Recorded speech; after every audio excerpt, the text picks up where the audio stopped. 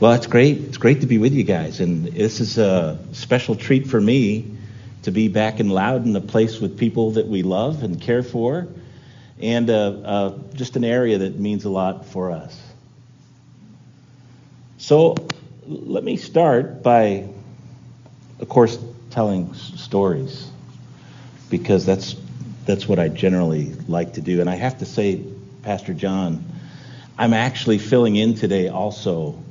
You were supposed to hear from the other, almost Dr. Bollinger, and she had a load this week with her doctoral dissertation, which if anybody's ever gone through that, when she said to me earlier this week, would you mind filling in for me on Sunday?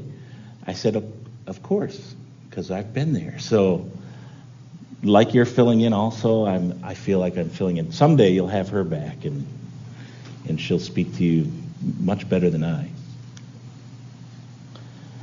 All right, when I was a young teenager, the youth group at our church had decided to go apple picking.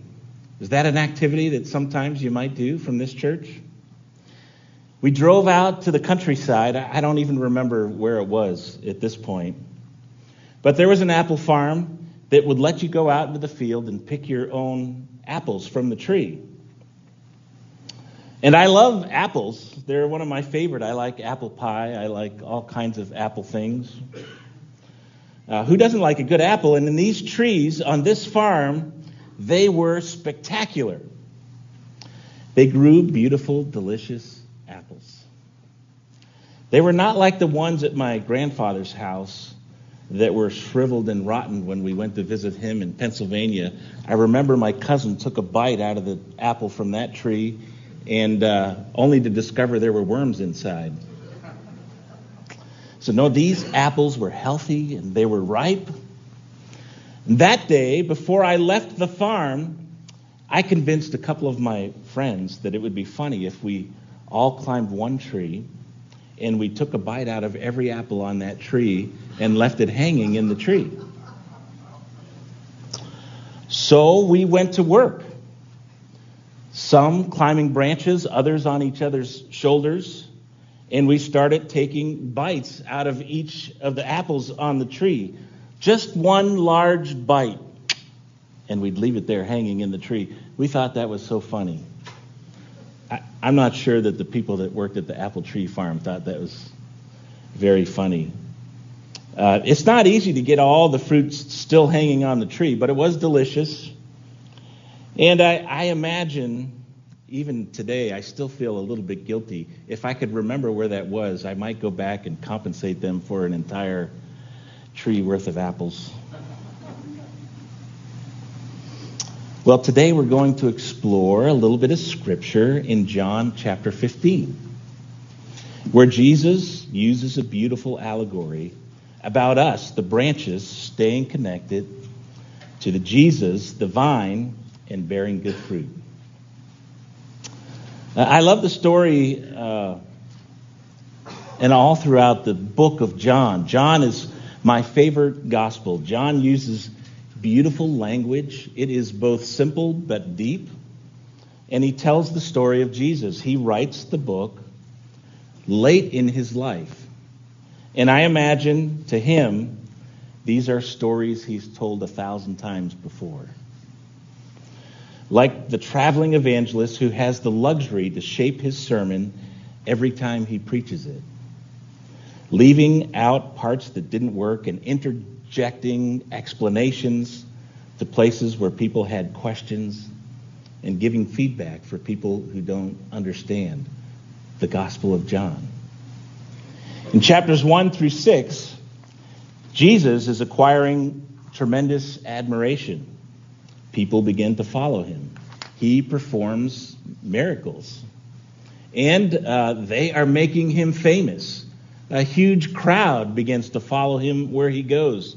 I mean, the miracles, turning water into wine, healing the sick, the feeding of the 5,000. He was gaining extreme popularity by providing signs and wonders. Then he begins to squander his popularity. He apparently didn't know how to be a good politician and take advantage of the momentum that he had, because he's not stepping into their version of the Messiah that they had all been waiting for. The one that will rise up and against the Roman Empire and set them free politically. And from chapter 6 forward, his ministry is set with opposition. The loss of the crowds, the jealousy and anger of religious leaders. And by chapter 12, Jesus is becoming very unpopular. He offends the religious leaders because he claims his own divinity, in part because of his I am statements. And the religious leaders of that day would understand that when Jesus used an I am statement, he was referring to himself as the divine, because they would see it as God declared himself the I am.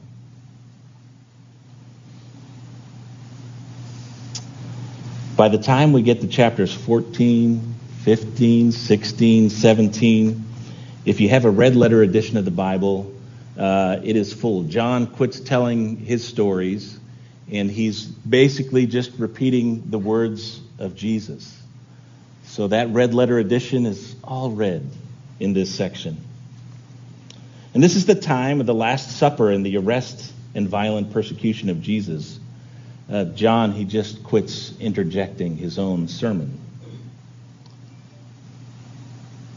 Jesus knows these are some of his last words.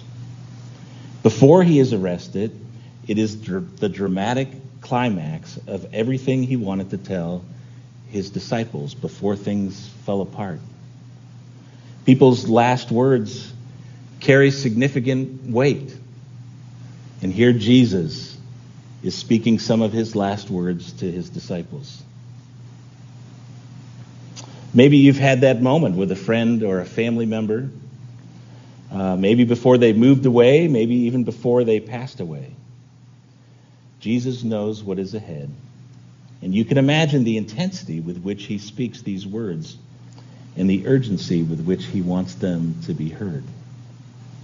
He is not speaking to large crowds, but to the faithful few, even some of whom in a few hours would betray him and deny him and would scatter. Today we're looking specifically at John chapter 15, at one of the last I am statements from Jesus. What are the I am statements? In the book of John and in the middle of these very intense times for Jesus, Jesus makes several allegorical statements throughout the book. I am the bread of life. I am the light of the world. I am the door. I am the good shepherd. I am the resurrection and the life. I am the way, the truth, and the life. And ours for today is, I am the true vine. Let's read, starting in verse 1, chapter 15. I am the true vine, and my Father is the gardener. He cuts off every branch in me that bears no fruit, while every branch that does bear fruit, he prunes, so that it will be even more fruitful. You are already clean because of the word I have spoken to you. Remain in me, as I also remain in you. No branch can bear fruit by itself. It must remain in the vine. Neither can you bear fruit unless you remain in me. I am the vine, you are the branches. If you remain in me and I in you, you will bear much fruit. Apart from me, you can do nothing. If you do not remain in me, you are like a branch that is thrown away and withers. Such branches are picked up, thrown into the fire, and burned. If you remain in me, and my words remain in you, ask whatever you wish, and it will be done for you. This is to my Father's glory, that you bear much fruit, showing yourselves to be my disciples. As the Father has loved me, so have I loved you. Now remain in my love. If you keep my commands, you will remain in my love, just as I have kept my Father's commands and remain in his love. I have told you this so that my joy may be in you, and that your joy may be complete. My command is this: love each other as I have loved you. Greater love has no one than this, to lay down one's life for a friend. You are my friends, if you do what I command. I no longer call you servants, because a servant does not know his master's business. Instead, I have called you friends. For everything that I learned from my Father, I have made known to you. You did not choose me, but I chose you and appointed you so that you might go and bear fruit, fruit that will last. And so that whatever you ask in my name, the Father will give you. This is my command: love one another. Well, what does it mean to be in the branches, to remain on the vine? And how do we stay connected to Jesus? He gives us some hints in chapter 14. He uses some similar language, but it's a little bit more plain. He talks about love God, obey God, keep my commands, listen to the Holy Spirit. We remain in him for what purpose? To do what? To bear fruit. And what does that mean, to bear fruit? I mean, in the evangelical church like ours, we think to bear fruit, that has something very specifically to do with church growth, adding to his numbers, that we would just continue to grow, bear fruit. And I don't think I would speak against that, but I don't think that's the fruit I'm talking about today. Today, when I think about bearing fruit, I think of the fruits that Paul talked about in the fruits of the Spirit: love, joy, peace, patience, kindness, goodness, gentleness, self-control, fruits of the Spirit. I think Jesus was even alluding to this when he said, to sum up his sermon on this section of the last part of his words, love each other as I have loved you. So, keep the scripture in context. Like we looked before, learn what Jesus meant to remain connected to the vine. We can look after each other. We can learn what it means to bear fruit, summed up in the command, love one another. Not just any love, but a love that would lay down our lives for each other. Love that makes the one who would be your servant your friend. What does it look like to bear fruit? What does it look like for us to bear fruit? Let me tell another story. This is from my friends Simone and Caritas. Simone and Caritas were from the country of Rwanda. They were in this French-speaking country, and they were serving there as Nazarene pastors when the genocide started in Rwanda. I won't go into the details of the genocide, but suffice it to say that it was one of the most difficult and horrible things that occurred since the Holocaust in World War II. Up to 1 million people were killed, and it was ethnic cleansing.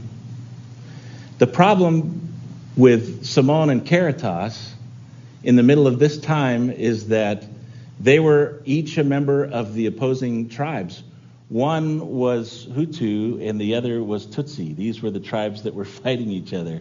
And so they had mixed children, right? Simone needed to sneak his wife out of the country for her own safety and for the safety of their children. It was the Tutsis, which is what she was, that were being killed. And as they made arrangements for her to be snuck out of the country, they had a friend with a truck who hid them in their truck and was going to take them to a safe place, to a refugee camp, until it was safe for them to come home. But on that journey, the truck was stopped, and Simone's wife, Caritas, was taken out with the children. And they were getting ready to kill her. They were abusing her, and they put a machete in her hand and told her that it was her job to take care of her children. And in the middle of all that, the truck driver begged and begged and begged for their freedom. And then he bribed the people that were doing this. And so eventually they let her go in exchange for a significant amount of money that they could take. And they told her, we'll get you later. So they put them in the truck and they eventually escaped. In the aftermath of the crisis in Rwanda, they had set up a war tribunal. That was where they were going to hold accountable all of the perpetrators of the injustice that was happening during the war, much like the Nuremberg trials after the Holocaust. And the people that had captured and offended Caritas had been put in jail. They had been accused by others, and there, while they were in prison in Rwanda, it works a little bit differently. In order for a prisoner to survive in a country like that, it's the prisoner's family that has to bring food and supplies to the country, into the prison, so that they can eat. So what does it look like to bear fruit? What does this love look like? And here Simone and Caritas demonstrated so beautifully for us. This man who had offended Caritas had not family coming to assist him. And so they decided to take it upon themselves in Kigali to gather their own resources, their own food, and bring it to the man who had been the perpetrator against her. And they began to love and care, not just for this man in prison, but for hundreds of orphans that had now been created by the genocide. The last time I visited them, they had adopted 250 orphans. And they were caring for them as if they were their own children, as best they could.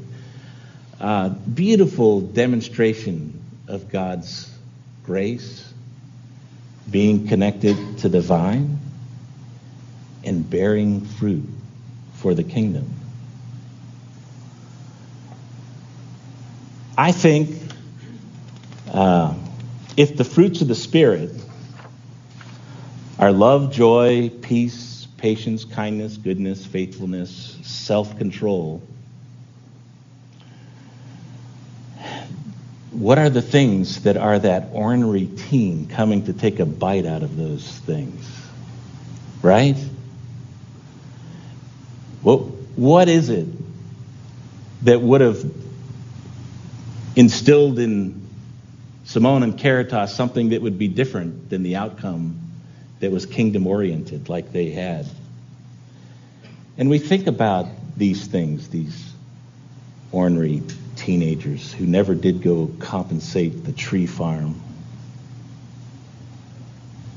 Selfishness, short-temperedness, impatience, anxiety. What are the opposites of the fruits of the Spirit? Harshness, unkindness. So as we think about what it's like to be a community of faith, and we hear the last words of Jesus speaking to us, love one another. Stay connected to me, the vine. And I'm sure Pastor John could preach 10 sermons about staying connected to the vine. bear fruit. And by fruit, I don't just mean church growth. I mean fruit inside. Those things that shape our character. The way that the Holy Spirit speaks to us when He's moving us towards holiness. I think that's the kind of fruit that Jesus wants to bear in our own lives at this time. The kind of fruit that even the person who has offended you the greatest, that you could go into your kitchen, find what food and resources you have, go to the prison. Fruit of the Spirit. Fruit of staying connected to the vine. So, the challenge today, before I turn it back and we enter into a sacred time of communion together, is this: love one another. Find ways to express love to each other in service, in attitude, in unity. We, the church, are a strange community brought together from many different walks of life. The opportunity to be misunderstood with each other is great. We come from very diverse backgrounds. We have very diverse ideologies. It is not our political affiliation that brings us to a church. We might even think differently. Give people the benefit of the doubt. Seek to understand one another. Find creative ways to serve one another. And let's journey together on the vine with Christ. Amen.